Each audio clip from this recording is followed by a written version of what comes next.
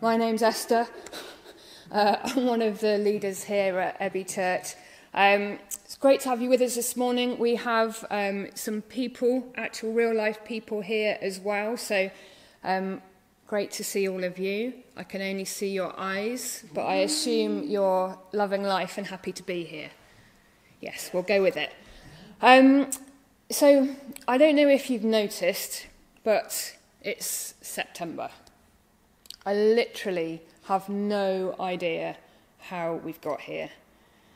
Like, time is just so weird. Like, in some ways it feels like it goes super quick, but at the same time, life before March seems like it could honestly be about 500 years ago. I don't think that's just me. And as a church, we generally base our calendar around an academic year. So September always feels like the start of a new year. So, Happy New Year. You can say that back to me if you want. Thank you. And we like to use a couple of Sundays at the start of September to have a talk around and a bit of a think and focus on vision. So what is God saying? Where are we going and headed as church together? These are interesting times to be doing this, but even in amongst lots of uncertainty and questions, God is still speaking, isn't he? Like, he still wants to encourage us, challenge us, get alongside us, and to work out with us what being Jesus followers and the church looks like in the middle of a pandemic.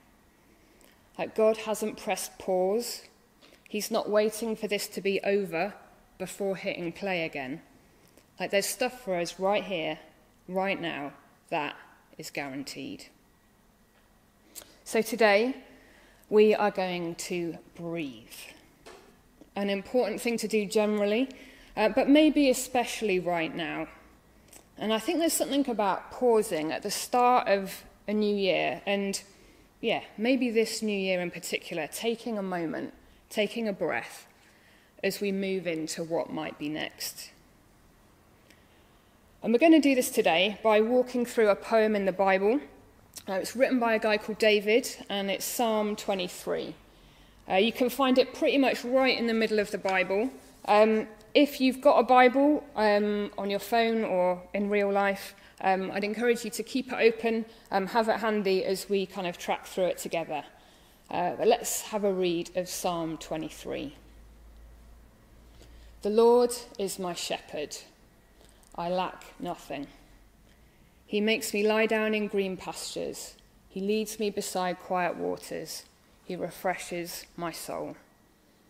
He guides me along the right paths for his name's sake. Even though I walk through the darkest valley, I will fear no evil, for you are with me. Your rod and your staff, they comfort me. You prepare a table before me in the presence of my enemies. You anoint my head with oil, my cup overflows. Surely your goodness and love will follow me all the days of my life, and I will dwell in the house of the Lord forever. I'm just going to pray. Father God, will you speak to us today? I pray that as we walk through this psalm together, that we will see you, that we will hear you speak to us. Will you change us? Will you do what you want with us today through your words? Amen. So this psalm is probably the best known out of all 150 psalms in the Bible, and it's one that has become quite significant for me. I've intentionally learnt this psalm so that when I struggle with my sleep, I've got somewhere else to go other than Netflix. But for the sake of integrity and honesty, in the last 2 weeks, my sleep has been all over the shop, and I've been awake at random times in the night. And I have spent a disproportionately large amount of time watching Selling Sunset, $1 million beach houses. Not so much time in Psalm 23, but the thought is there. Don't judge me on what I watch either. Psalm 23 is really, really important for me. I read this psalm at my grandpa's funeral. We sang this psalm at my granny's funeral. Like, it means a lot to me. It reminds me of people that I love. But even so, like, it can easily just become words that I read without much of a second look or a thought. Like Psalm 23, it's calm, it's peaceful, and it's meditative. It's also gritty, defiant, and active. And that's where I think it's perfect for us today, in this time and at the start of this new year. So, let's get into it. We're going to break it down into 3 bits. We're going to pause, we're going to breathe, and we're going to move. So, we're going to start at verse 1. The Lord is my shepherd, I lack nothing. Like, it's quite easy to skip past this verse, and I kind of think maybe that might be because we're so keen to get to the lying down, the quiet waters, the refreshing soul of verses 2 and 3. But I think it's really important that we pause here, read it again, and let it sink in. The Lord is my shepherd, I lack nothing. And I think when we do that, or for me anyway, that pause is quickly followed by 2 questions. My what? And really? Like, a shepherd, it's not a profession that we come up against very often in our city-based Western culture. Like David, on the other hand, the guy who wrote this poem, he's been there and he's done this job. I don't know about you, but what kind of picture do you have in your head when you think of a shepherd? What I have is a bearded guy, probably Jesus, wearing white, looking all pristine and radiant, calmly carrying a sheep across his shoulders. And I'm not sure that that is very accurate, because a shepherd gets up early in the morning. They take a load of sheep off somewhere to eat grass.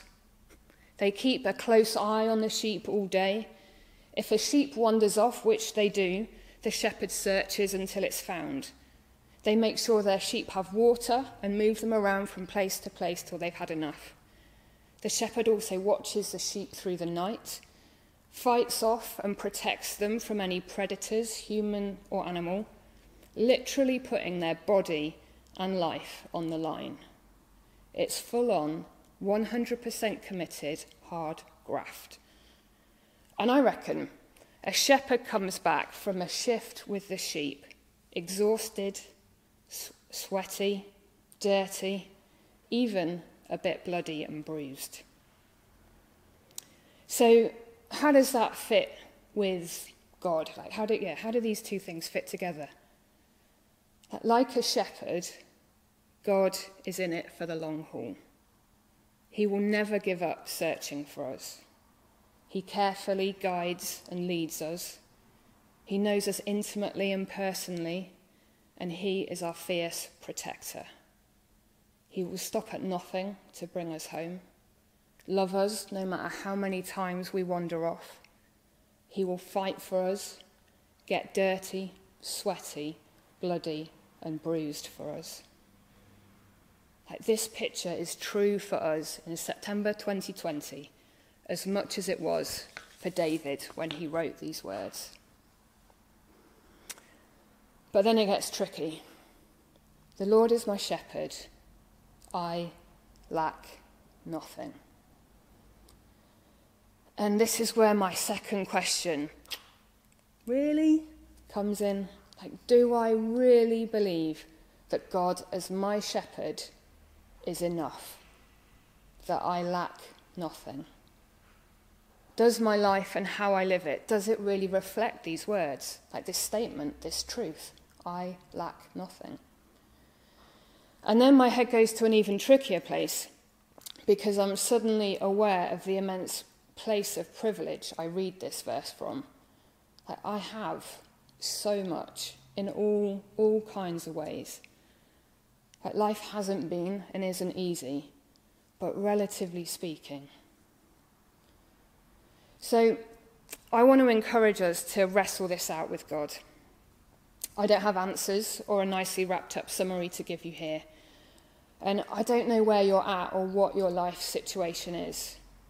Like maybe it's easy for you to say, I lack nothing. And maybe you need to get a bit of what the reality of life is like for other people, get a bit of perspective. And maybe it feels horribly offensive for me to even suggest it's possible for you to say, I lack nothing, to suggest that God is enough, because life doesn't feel like that.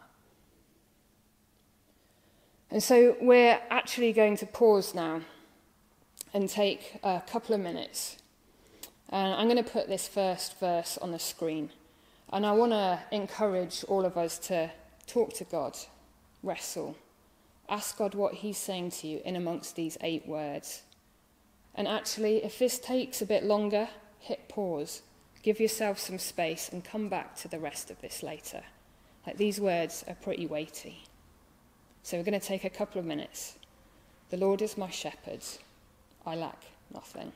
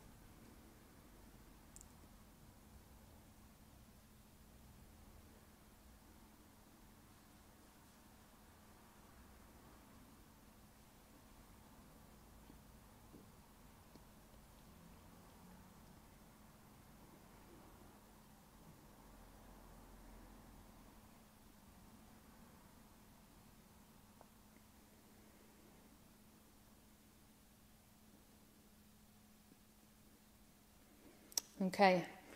Like I said, don't move on too quickly from that. Do go back to this later if you need to. But now we get to the place we've been waiting for. And to be honest, probably want to stop and stay. It's verses 2 and 3. This is what they say. He makes me lie down in green pastures. He leads me beside quiet waters. He refreshes my soul. And breathe. It's easy to forget, especially if we're familiar with these words, that this is a poem. This poem was written by David about his God. And I'm pretty sure he didn't expect it to become a part of this thing called the Bible that people would read for hundreds and thousands of years to come. This is a poem about that relationship, the relationship David has with his God. It's personal, it's intimate. And I think we see that in these verses here. And I'm interested in the verbs David uses. He talks about how God, his shepherd, makes me, leads me, refreshes me. And they're kind of like forceful sounding words, aren't they? But like God is never going to pick you up, shove you under his arm, kicking and screaming, and make you lie down in a green pasture. He's not going to force you to walk beside the quiet waters or chuck a bucket of cold water over you in an attempt to refresh your soul, like no matter how much you need it. Because this is about relationship. And it's one that is all about invitation and choice. We see this so much in Jesus and the stuff he says. In Matthew 11, verse 28, Jesus says this, "Come to me, all you who are weary and burdened, and I will give you rest." It's an invitation. So we have a choice as to how we respond. And this kind of sounds like a bit of a no-brainer, doesn't it? Like what should I choose? A refreshed soul and Jesus-inspired rest, or try and do everything on my own way. And I remember a time not so long ago and I stood at the front of church when we were back at Orchard School, and it was the end of a service, and I shared this verse from Matthew 11. I shared the invitation because I felt like it was something that Jesus wanted the church to hear and have space to respond to. And the thing was, at the same time, as I read those words out loud, inside, my body, mind, heart, and soul were screaming. Like, this is me. Like, I need this, but I can't admit it, and I don't know how to genuinely say yes to Jesus. And for me, it was so easy to come up with excuses, like, I've got things to do, people to care for, responsibilities to fulfill, and I just don't have time to unravel everything going on right now. Like, saying yes to Jesus' invitation isn't easy. It involves us being vulnerable, honest, and admitting that we can't do this, whatever this is, on our own. Encouragingly, though, like all Jesus' invitations, this isn't a one-time only, miss it once and it's gone kind of deal. Like, Jesus will keep inviting us again and again and again, however long it takes, to stop and take a breath. So we're going to take a couple of minutes space again, this time to breathe. These verses will be on your screen. And hear the invitation that comes from the relationship on offer with God, with Jesus. And again, I want to encourage you to respond honestly, whatever that means for you right now. And like before, if it takes longer, go with it. You can catch up on the rest later. So a couple of minutes. He makes me lie down in green pastures. He leads me beside quiet waters. He refreshes my soul. Come to me, all you who are weary and burdened, and I will give you rest.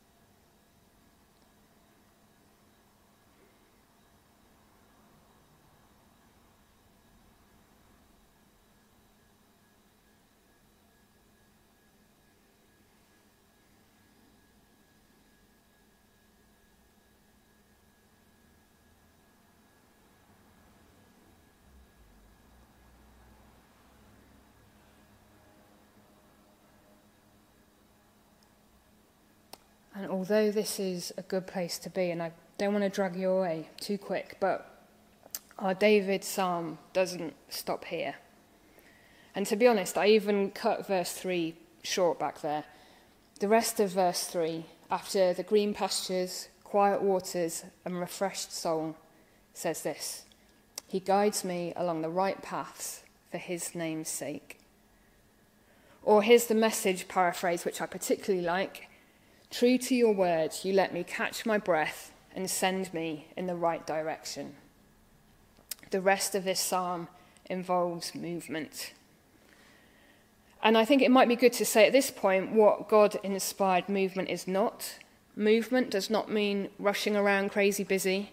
It doesn't mean doing all the stuff, trying to save the world. It's not the thing that defines us and our identity.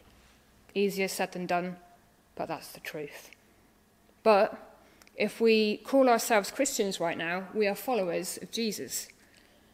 And this isn't a casual follow on Twitter to keep up with Jesus' ideas, throwing out a like or retweet when we fancy it. This is a literal and costly follow in the footsteps of a person who lived life radically, controversially, out and about in the mix of all the stuff of life. Following Jesus involves movement. And that second part of verse 3, it's good, isn't it? Our shepherd is walking with us, nudging us and pointing us in the right direction. So we're on the move. We've got our shepherd with us. Everything is good. Then verse 4 hits. Even though I walk through the darkest valley, I will fear no evil, for you are with me. Your rod and your staff, they comfort me. I'm not sure when David wrote this psalm in his lifetime, but this is a guy who went through a lot. There were the highs of giant slaying, becoming king, scoring countless victories in battles fought. And then there were the lows of adultery, murder, the death of his child. David knew painfully and intimately the dark valley of failure and loss. He also knew the absolute certainty of God, his shepherd, right there with him in that place. If you want to have a read of Psalm 51 at another point, that's a great insight into that kind of part of David's life. But signing up to follow Jesus, it doesn't come with a get out of the dark valley free card. And I'm sure you don't need me to tell you that.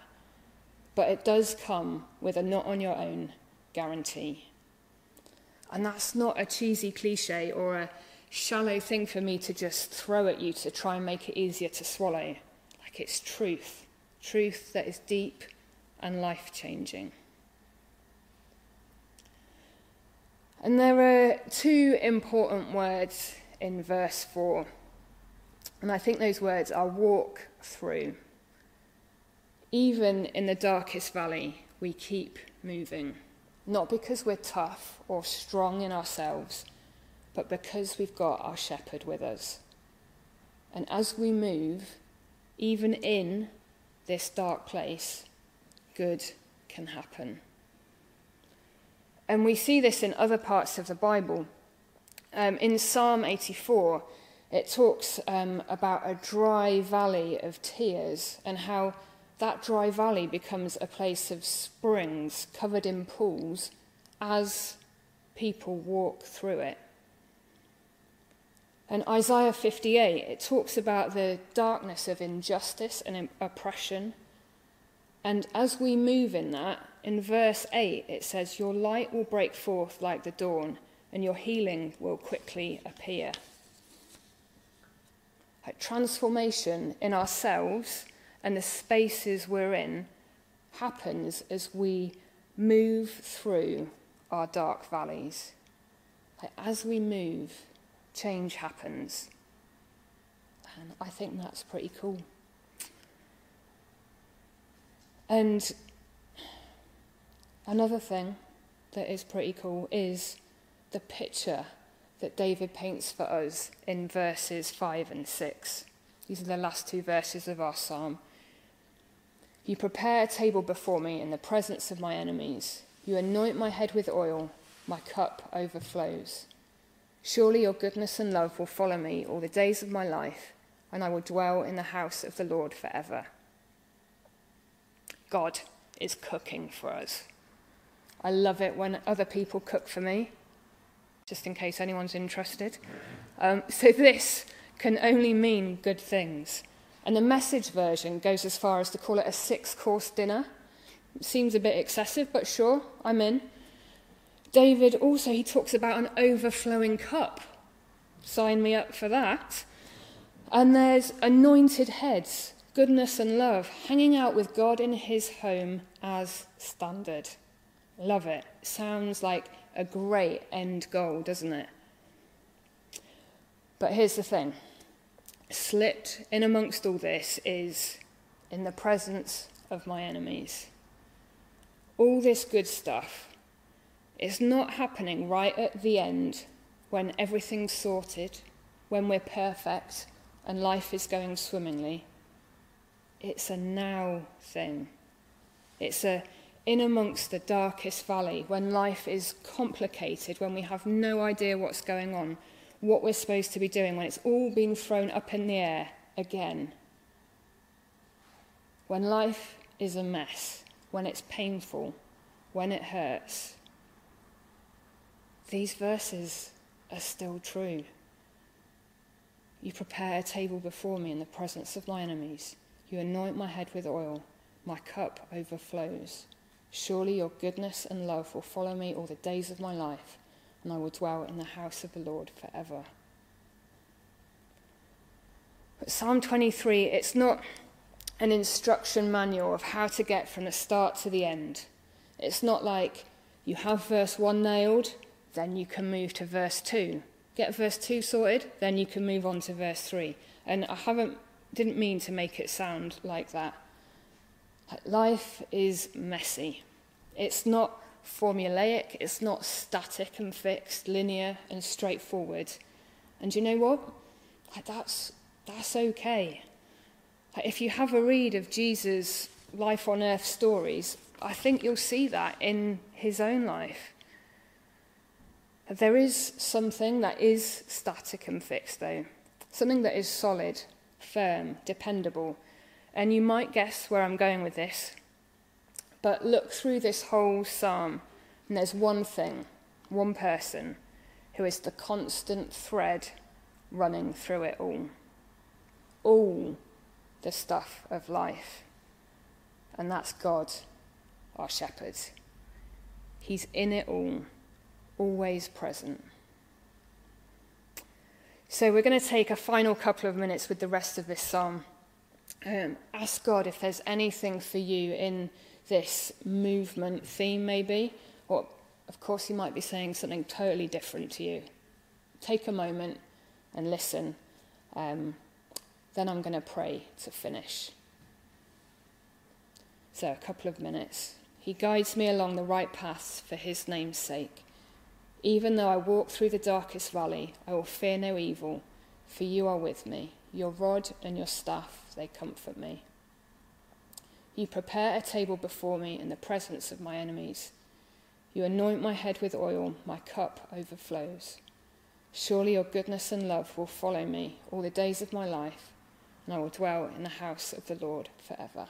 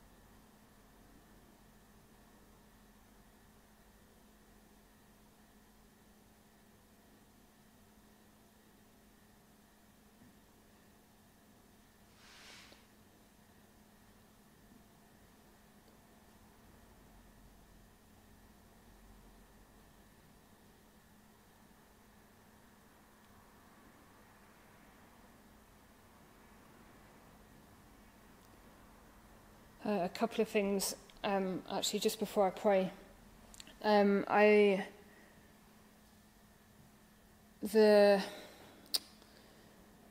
With God being our shepherd, I feel like the specific thing around God being our fierce protector, like that shepherd who they put their body on the line, like literally, that, yeah, maybe we need to know that. We need to be reminded that, yeah, God is our fierce protector.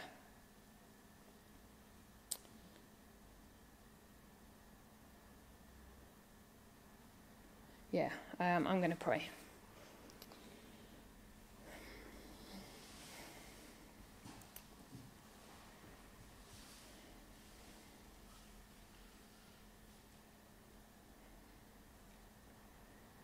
Father, thank you for your word. Yeah, thank you that these words that were written by a guy years and years ago, speaking to us today.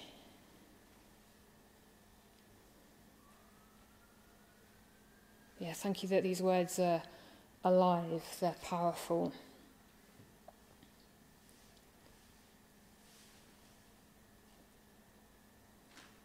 And yeah, Father, at the start of this new year, I pray that we will absorb this poem, that the truths in it will be something that we stand on, hold on to, cling on to, have confidence in as we move into this new year. And Father, I want to pray, for that transformation as we move. Yeah, Father, I pray that as we move through our personal dark valleys, as we move through the dark valley that we're all in, that as we move, that you will do your amazing transforming work in us and in the spaces that we do life in. I pray that where the valleys are dry and full of tears, that they will be overflowing with springs and your living water.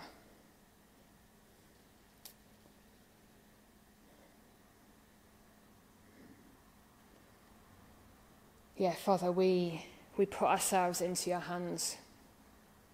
We don't know what the year ahead looks like, but we trust you. Thank you that you are our shepherd. Thank you that your goodness and love will follow us all the days of our life. And we are at home with you.